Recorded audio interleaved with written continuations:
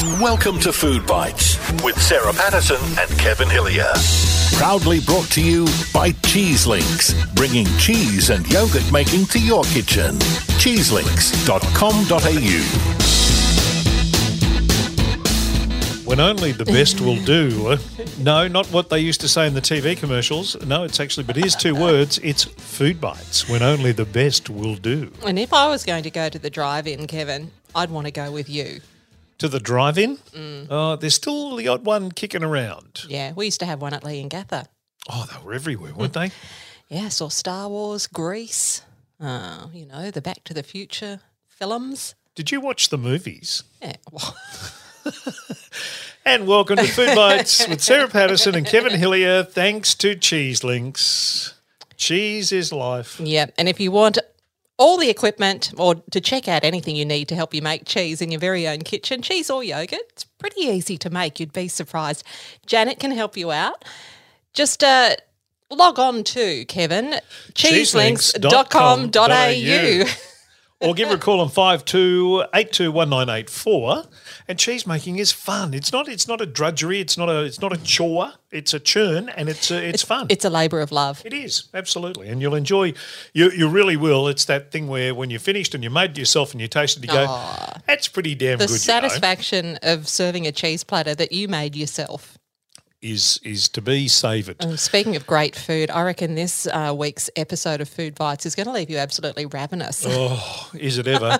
Our guest is a man you know well from television and film, and he's about to be very heavily involved in the Peninsula Film Festival on March 12 at the Dramana Drive-In. To Google it and you can jump on the website and have a look at what it's all about. His name is reference to drive-ins. Steve Bastoni. Yeah. Yes. We had a great chat with Steve. Angel and Police Rescue. Oh.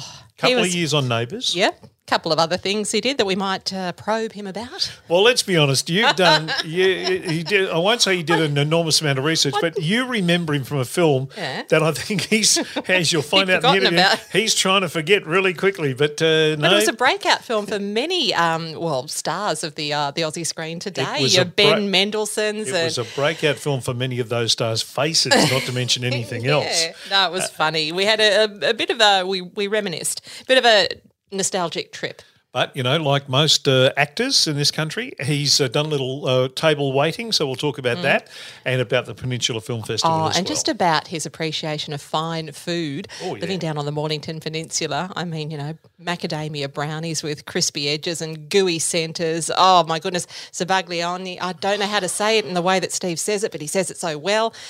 He says it so well. In fact, he says it so well. Let's talk to him now. You're listening to Food Bites with Sarah Patterson and Kevin Hillier. Brought to you by Cheeselinks, bringing cheese and yogurt making to your kitchen. Cheeselinks.com.au. Thanks for being on Food Bites. Is the kitchen a happy place for Steve Bastoni?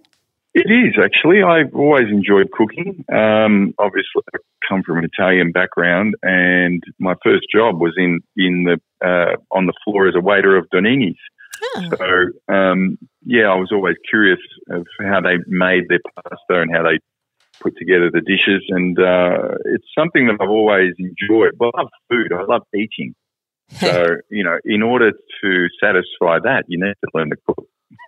And you did teach yourself to make your favourite Italian dish at one stage, didn't you? Yeah, I've got a few that I really enjoy making, and I've experimented over time with other things as well. Had a crack at some Thai food, which I'm not that good at. It's they use completely different herbs and spices, but Italian's kind of where my heart is, I guess, and where my stomach is.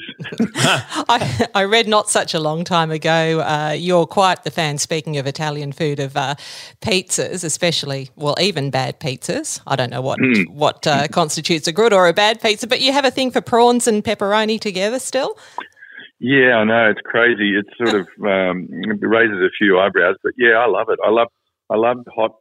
I'm a fan of spicy food, which is kind of more like people from the south of Italy are more into the spicy stuff. People from the north, not so much. And in the middle of Rome, it's kind of a milder palate. But somewhere Hello, puppy. done where I've developed, I must have some Spanish blood or something, because I've developed a taste for hot food, and I really enjoy spicy stuff. So, I like my prawns, and I like the sort of crunchiness of the prawns, and the spiciness of the pepperoni. I mean, it's not pepperoni, hot salami, really. Pepperoni doesn't really have much kick at all. So hot salami, I prefer a good hot calabrese. Has that been handed down to the next generation of Bastonis? So you 3 children? My youngest daughter, my only daughter, and the youngest child, Stella, she loves to cook, and she's been experimenting making her own pizza lately. And my eldest boy, Roman, has sort of learned to cook a little bit, mainly using the microwave. But he's learned how to put together a few bits and bobs. I think it's important. I mean, I learned to sort of cook for myself when I was probably 11 or 12, how to put on a pasta and stuff like that. Not out of necessity, but just out of, Mum would sort of go, well, you have a go, and taught me how to do it. And it's come in very handy over the years. And speaking of great food locations, your family's located down on Victoria's Mornington Peninsula. We spoke to Tony Barber recently, and he said, look, it's just a treasure trove where you are for great wine, great coffee, great food in general. Yeah, there's a lot of really good food sources around the peninsula. Obviously, there's great farm gates and things like that. And, you've got things like the Epicurean up in Red Hill, which is a very good restaurant. And there's a few hidden gems around. I really like the goat cheese up at Red Hill Dairy as well. There's that beautiful goat's cheese that they make up there. It's really good. I don't drink wine, but I know that there's some very good wineries around here as well. So I don't drink it all these days. Really? But no, if I did, I'd probably indulge in a drop of Pinot Noir from either Scorpo or Crittenden or somewhere. You said you don't drink these days. Was there a conscious decision just to stop at some stage? Yeah, look, I was a bit of a party animal back in the day. And when I lived up in Sydney, I was on the tear for a couple of decades, and and it just didn't. It wasn't conducive to a happy family life, I think. So as soon as the kids came along, I made the decision that I didn't want to wake up with any hangovers, and I certainly didn't want to see me not in control of myself. So. Because I used to give it a bit of a nudge, so I just made a decision that I'd probably have to hang up the boots, and it's the best thing I've ever done, to be honest. I don't regret that decision. I think my life is better as having made that decision. So I do enjoy. I still enjoy. Food, and I've got a sweet tooth as well. So. Well, that was the next question that was coming, because that's one of the kind of fall downs of the Italian blood, isn't it? That there is often a sweet tooth going there. But you mentioned you love the spicy stuff. So where does the sweet stuff sit? Well, the sweet stuff sits after the main course, generally for me. Sometimes during the middle of the day. I'll have a little, I'm a sucker for a good brownie. There's a cafe down the road that makes a great brownie with macadamia in it. Oh, yum. So good, yeah. A chewy brownie with crisp sort of top and chewy in the middle with crunchy macadamias does it for me.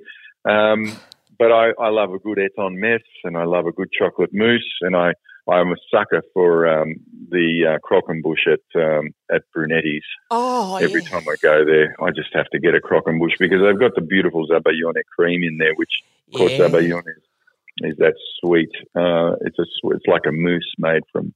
Well, you hand whisk it, don't you, forever and ever and ever? It's a labour of love, the Zabaglione. Isn't it?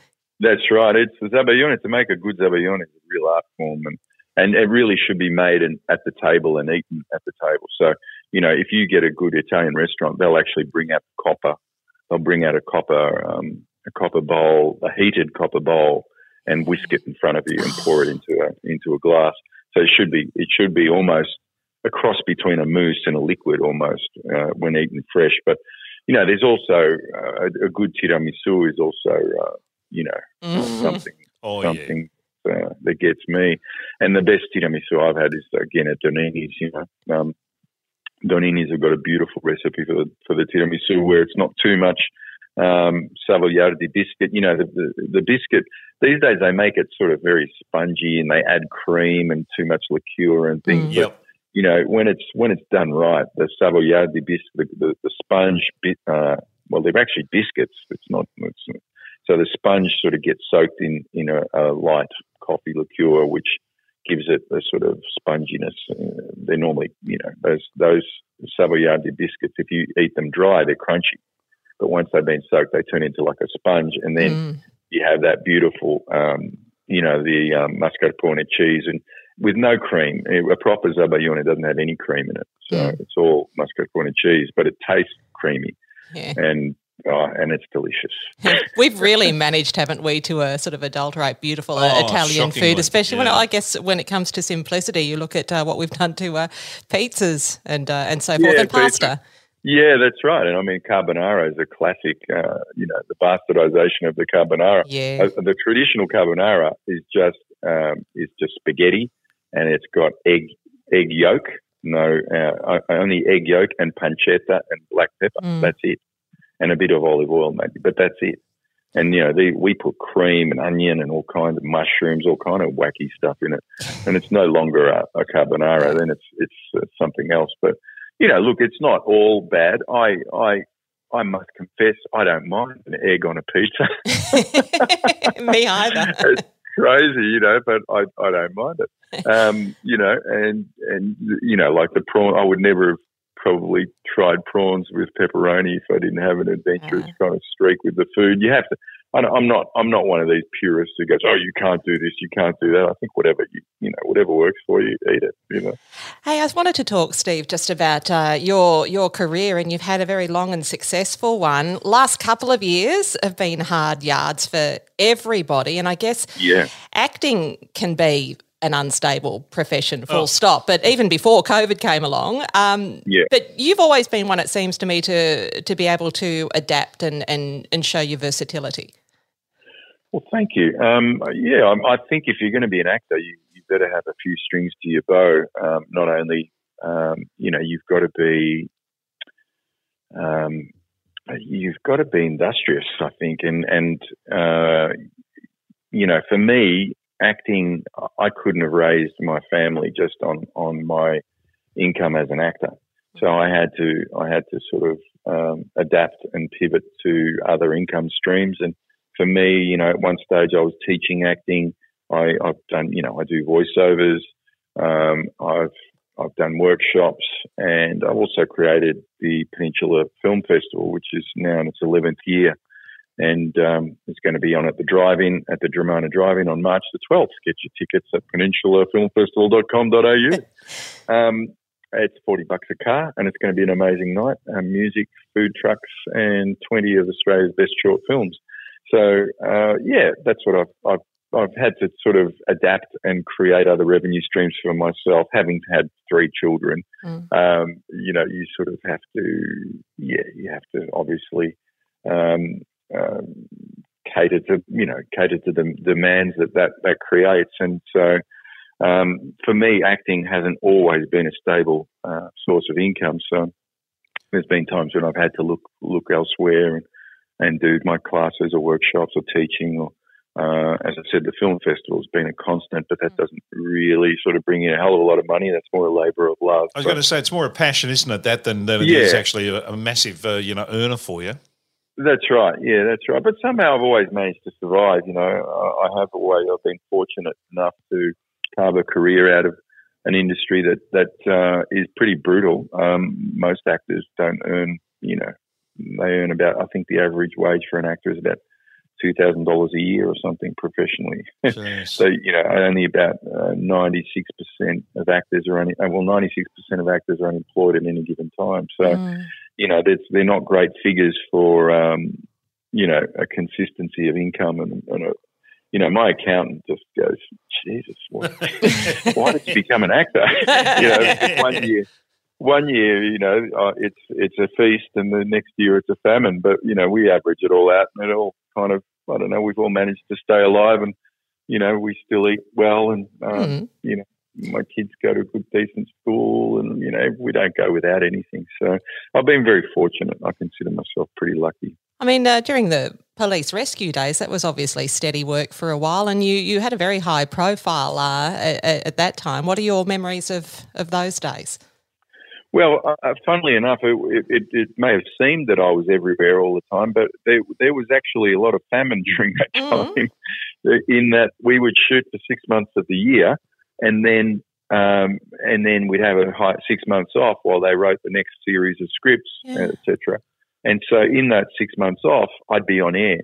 So people assumed that I was working. People don't understand, and they still don't get that films take a long time to produce. And because Police Rescue was shot on Super 16, it was a film, but essentially making a film a week. So it wasn't like television where it's all shot half an hour a day, sort of like Neighbours or something, where they put it together. That night, Rescue had, the film had to get shipped off to the lab, it had to be processed, it had to be edited, then it had to be graded, sound mixed, etc. So it was like making a feature film every week. And so the time between shooting and screening was, a good 6 months at least. And so often I'd be on screen, but I'd be unemployed. So there was a time there where I was actually working in a restaurant in Newtown as a waiter. In Sydney, I was working as a waiter, and I was on screen that night. So people they'd come into the restaurant and go, "Oh, we watched you on Rescue tonight. How's the career going?" And I was like, "Yeah, pretty good, thanks." God, it's really deceiving, isn't it? Yeah. So you just have to. I think you've got to be industrious, and you've got to be flexible in what you do if you're going to be an actor, and you have to sort of be prepared to have those lean years and be, pivot to do whatever you need to do. So, especially if you've got a family to raise. So, and I know most actors sort of end up doing some kind of teaching or master class or, phone marketing or whatever they have to do, I know most creatives actually have to supplement their income with some kind of side hustle. Yeah. Hey, tell us about Poker Face, this film you're doing at the moment or just finished or about to finish or trying to finish, I guess is probably the best way to put it, with Russell Crowe. Right. Yeah. It's, I can't say much about the plot line other than, Russell's the lead in it, and he plays a tech billionaire who has a yearly poker game with his best mates. And this year, things sort of unravel and come to a head. And we got shut down with COVID with 6 days to shoot last year. And so that was kind of heartbreaking. We were nearly at the finish line. We got through 7 weeks, and the last week somebody got COVID. So we had to close down. And I'm about to fly back up to Sydney today in about an hour in an hour I'm getting picked up to go to the airport. And then we're going to finish it off this week. So in 2 weeks we'll be shot out, and then it'll go to the editing room. Beautiful. Exactly. What about the Mick Gatto film that you've been talking about? And you're behind this one. You've got more to do than just actually being in it, because that's a gutsy call, doing a film about Mick. Don't get it wrong. That's been put on the back burner, that project, because there's a number of reasons why, but COVID being one of them. It's just been possible to coordinate that, so that's all on the back burner. Steve, you obviously had a special relationship with the legendary Stuart Wagstaff, and I've seen a couple of times you mention in various articles a beautiful gift that he left to you, and I would like you just to explain to us how that came about. Yeah, look, Stuart, I first worked with Stuart in 1987 when Russell Crowe, myself and Simon Westaway were doing Rocky Horror Show. And Stuart was the narrator. And Stuart was, showbiz legend. And, I'd watched him on Blankety Blanks and Celebrity Squares and all those shows. And, he was always this kind of, erudite sort of gentleman from another world, like for a kid growing up in Brunswick. People like that you only saw in the movies.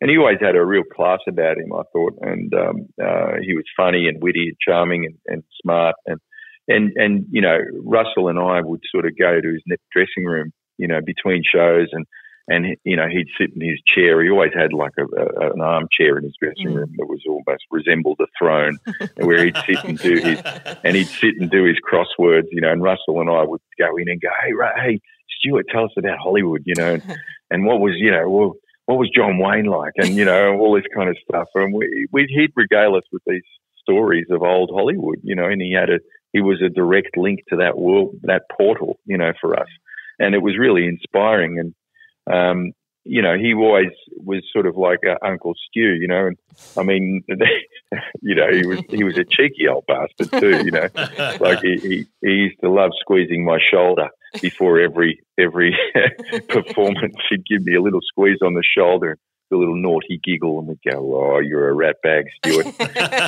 And but he, you know, he was always a gentleman, and you know, there was never any impropriety or anything like that. He was always a real gentleman to us, and treated us like his, you know, he had no children himself, so we were sort of like his kids, you know, in a way. And he'd have parties at his house in North Sydney, and he'd invite all the cast along, and he put on amazing spreads, and he was a funny guy. He had a wicked sense of humour.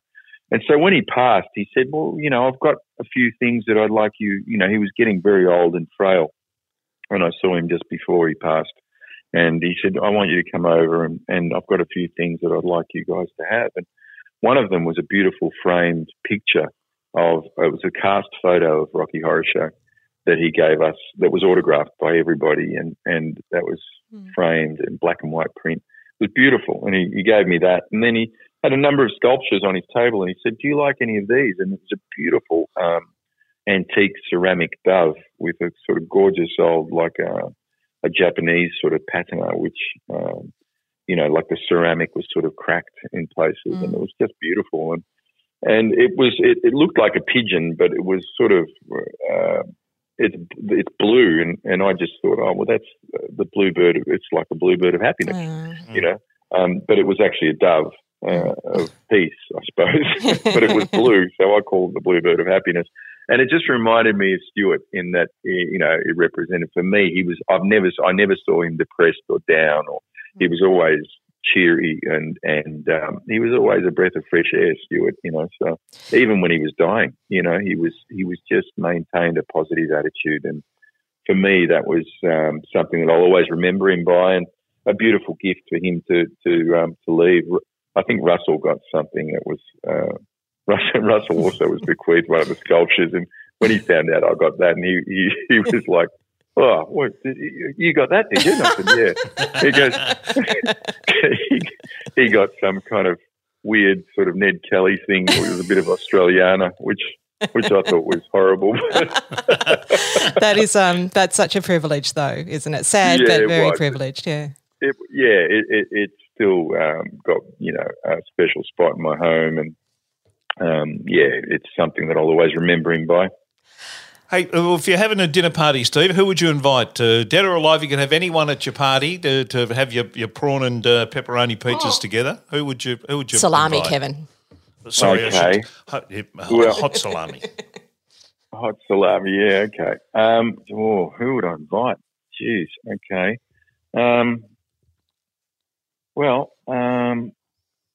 I reckon Rasputin would be a bit of a giggle. Oh, wow. A giggle. Start with the big guns. And, you know, we'd have to have some music, so Antonio Vivaldi would have to be there. Antonio Vivaldi was born on the same day as me, so he'd have to be tinkering on the ivory. Yeah. Strings, whatever he played. You know, it's interesting because he wrote the Four Seasons for strings, but my son, my 14-year-old boy who taught himself how to play piano over COVID, it plays Vivaldi's Winter on the piano. So he transposed it on the piano, and it's beautiful on the piano. So I'd get Vivaldi to come along, so Rasputin would have something to dance to, and maybe Elon Musk would be an interesting one. Blimey, this is a good mix. so he could explain the blockchain to Antonio Vivaldi and Rasputin. And maybe Gandhi could be there just to maintain the peace. Yeah. Elvis would be pretty cool. And Frank Sinatra, maybe just to throw in a little bit of the Rat Pack. Wow. Beautiful. You've put a lot of thought into that. That's probably one of the more eclectic collections of people we've had before. Well, I think, variety is the spice of life, and you need a bit of variety. Yeah. Hey, before we wrap up and I ask you for a kitchen or a cooking tip, I just needed to mention, there's Puppy. Hello. Oh, my gosh. What's your dog's name?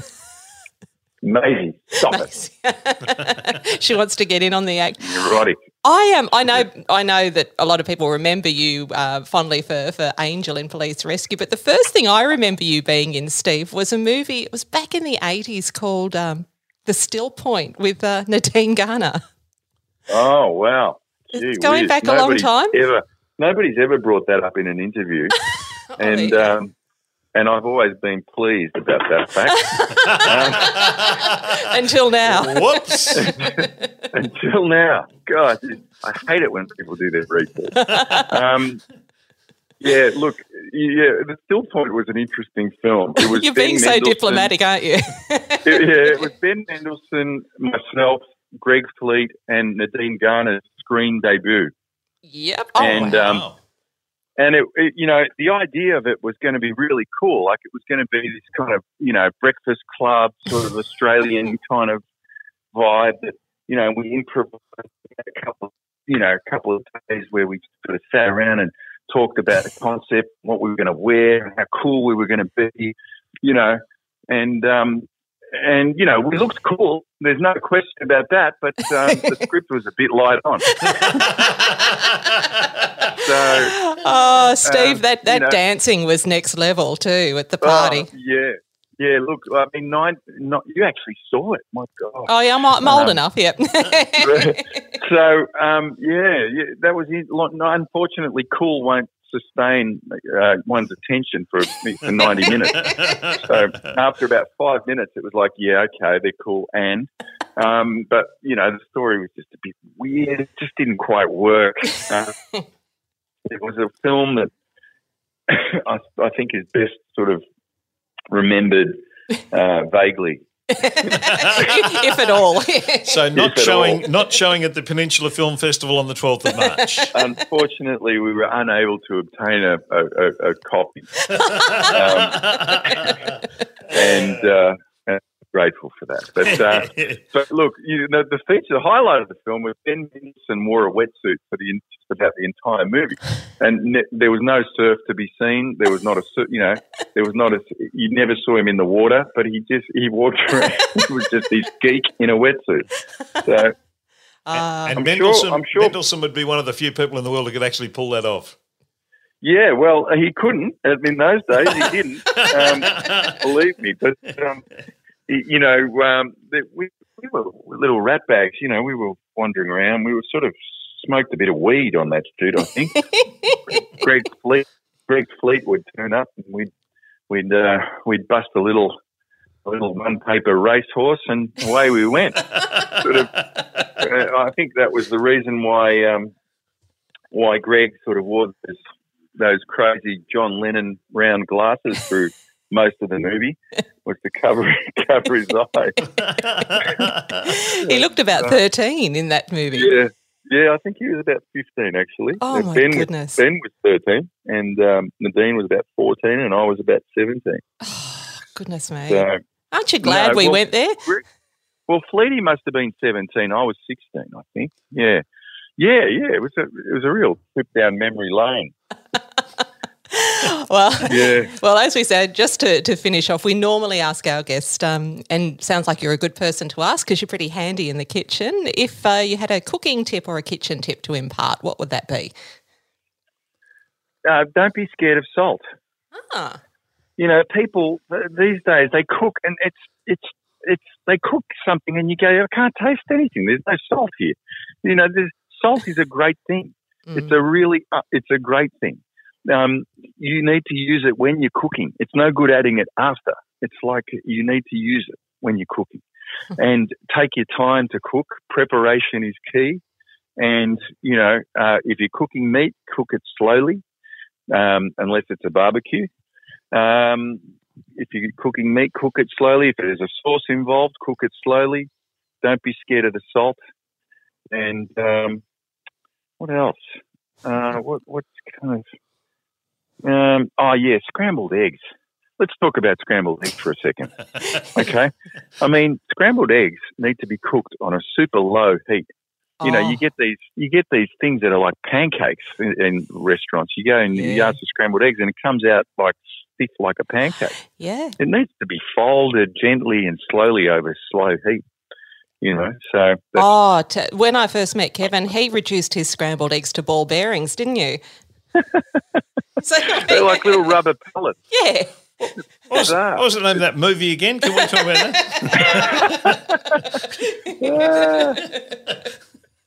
that? Steve, it's been a delight to catch up. We've had Brownlow medalists, we've had Norm Smith medalists, we've had Olympic gold medalists on this program. We've never had an Hawaii 5-0 medalist on the program before, so we're delighted to have you on that. I saw a little picture of your Hawaii 5-0 medal. That's a lovely little trinket to have. Well, they're great. Yeah, they were minted to commemorate milestones of the show. And the producer, Peter Lenkov's a friend of mine, and he said, "Oh, do you guys, do you want a couple of these?" And I said, "Yeah, that'd be awesome." So just a nice gesture. And again, it's more what they symbolise, a memento of a friendship more than the actual thing. Yeah, absolutely. No, great little idea.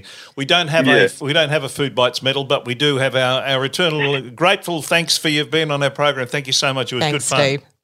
Yeah, good on you guys. Thanks for having me on the show. Take care. You're listening to Food Bites with Sarah Patterson and Kevin Hillier. Brought to you by Cheese Links, bringing cheese and yogurt making to your kitchen. cheeselinks.com.au. All right, the Peninsula Film Festival, March 12, Dramana Drive-In. Check out the website and all the details there, and you won't be seeing that movie with the Dean Garner. Still point. You got it up on YouTube, and we watched about 10 minutes of it. That's about all we can. Oh, jeez. No, you know what? I want a date night with that film. We did it with Don's Party. We did it with what was the other one we did it with? The horse one. Ride a Wild Pony. Yes, that we did it with that. What were we thinking? You've made me look at some pretty ordinary film, and I'm with all due respect, Steve, I love your work, and I've really enjoyed chatting to you, but I don't think this film is very good. Yeah, but can I say, what a great sport too. Yeah, no, he absolutely. took it in the spirit. Yeah. He laughed about it, and I think you've just got to laugh about. Look, if I hear things. tapes of me when I was on radio when I was 17 or 18, I cringe like there's no tomorrow. Yeah, I still do. Oh, goodness. What? Sorry. And I think we should probably, on that note, move on to the Friday food poll. Yes. Interesting, this one. Kevin's going to have plenty to say about this because he has a past with this particular thing. I do. Lychees. As I said, lychees as a food group, no. As a weapon of mass destruction, thumbs up. No matter how I say lychees, I sound like a bogan, but let's just launch straight into it. Rebecca says they are okay. They're quite similar to rambutans, which are those hairy... What are they? Hairy round things. Okay, they were on a film on the Disney Channel. I've got no idea. What the hell are they? I'll show you a photo. Okay. Michelle says, yes, please, yum. Karen Young, nay, not a fan. Sharon Bond says, absolutely, fresh off the tree, yummy. Yeah. They grow on trees, do they? Well, apparently, so does money, if you believe what your dad told 16. you. No. Lisa says, never tasted one. Leonie Kay says, yay. Joylene, yay. Bart Shaw says, it's a yes from me. Sue Hosking says, yuck. Mrs. Walls made us all eat one in grade 4, and I'm still in therapy for it. Mrs. Walls was a primary school teacher. Obviously, Mrs. Walls was some sort of sadist. Sylvana says, never tasted one. Lena, yeah, not a fan. Artie says, never given them a moment's consideration. Yeah, neither have I. Old Croaky, yeah, they are hard work to enjoy. A good friend of ours, Dr. Joe Garra, says, yes, my go-to dessert at Fresh Chili Thai. Oh, that's... interesting.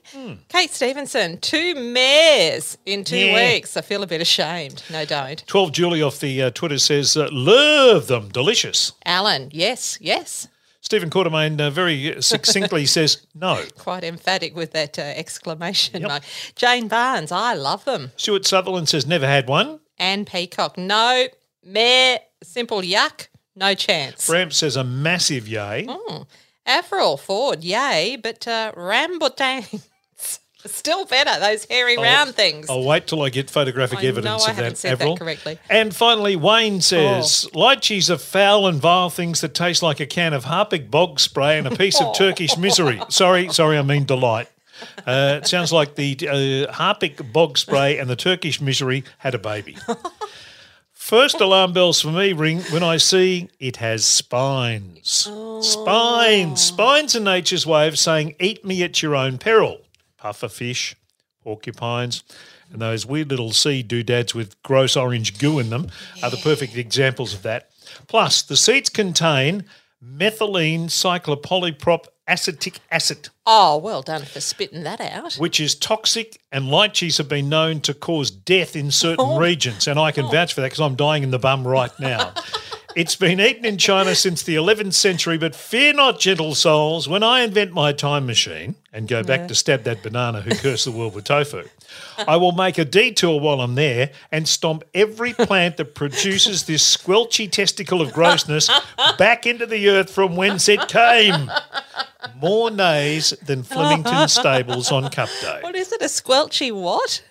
A squelchy testicle of grossness. Oh. I read that book. It's a Stephen King novel, I think. Well, that's just confirmed. I'm not even going to bother trying. Now, I have the saviour for lychees, and I have it courtesy of a former guest of this program who wrote this in his column last week in the Delicious magazine. Matt Preston says lychees. He'd done a whole thing on blackberries, bananas, mangoes, and he got to lychees. Mm-hmm. Sweet lychees have achieved fame in roast red duck curries and Luke Nguyen's Vietnamese lemongrass beef and lychee vermicelli salad. But they also shine with some coconut ice cream or a cheesecake dressed with a lime syrup. This is Matt speaking. I'm more likely to use them in drinks, so try blending lychees with cold-infused Earl Grey tea. Oh, I had a friend order a lychee cocktail just the other day. And a splash of vodka. Or get busy mixing a little elderflower cordial with lychees to stir into a gin, soda or champagne. No, it's not sounding more appealing.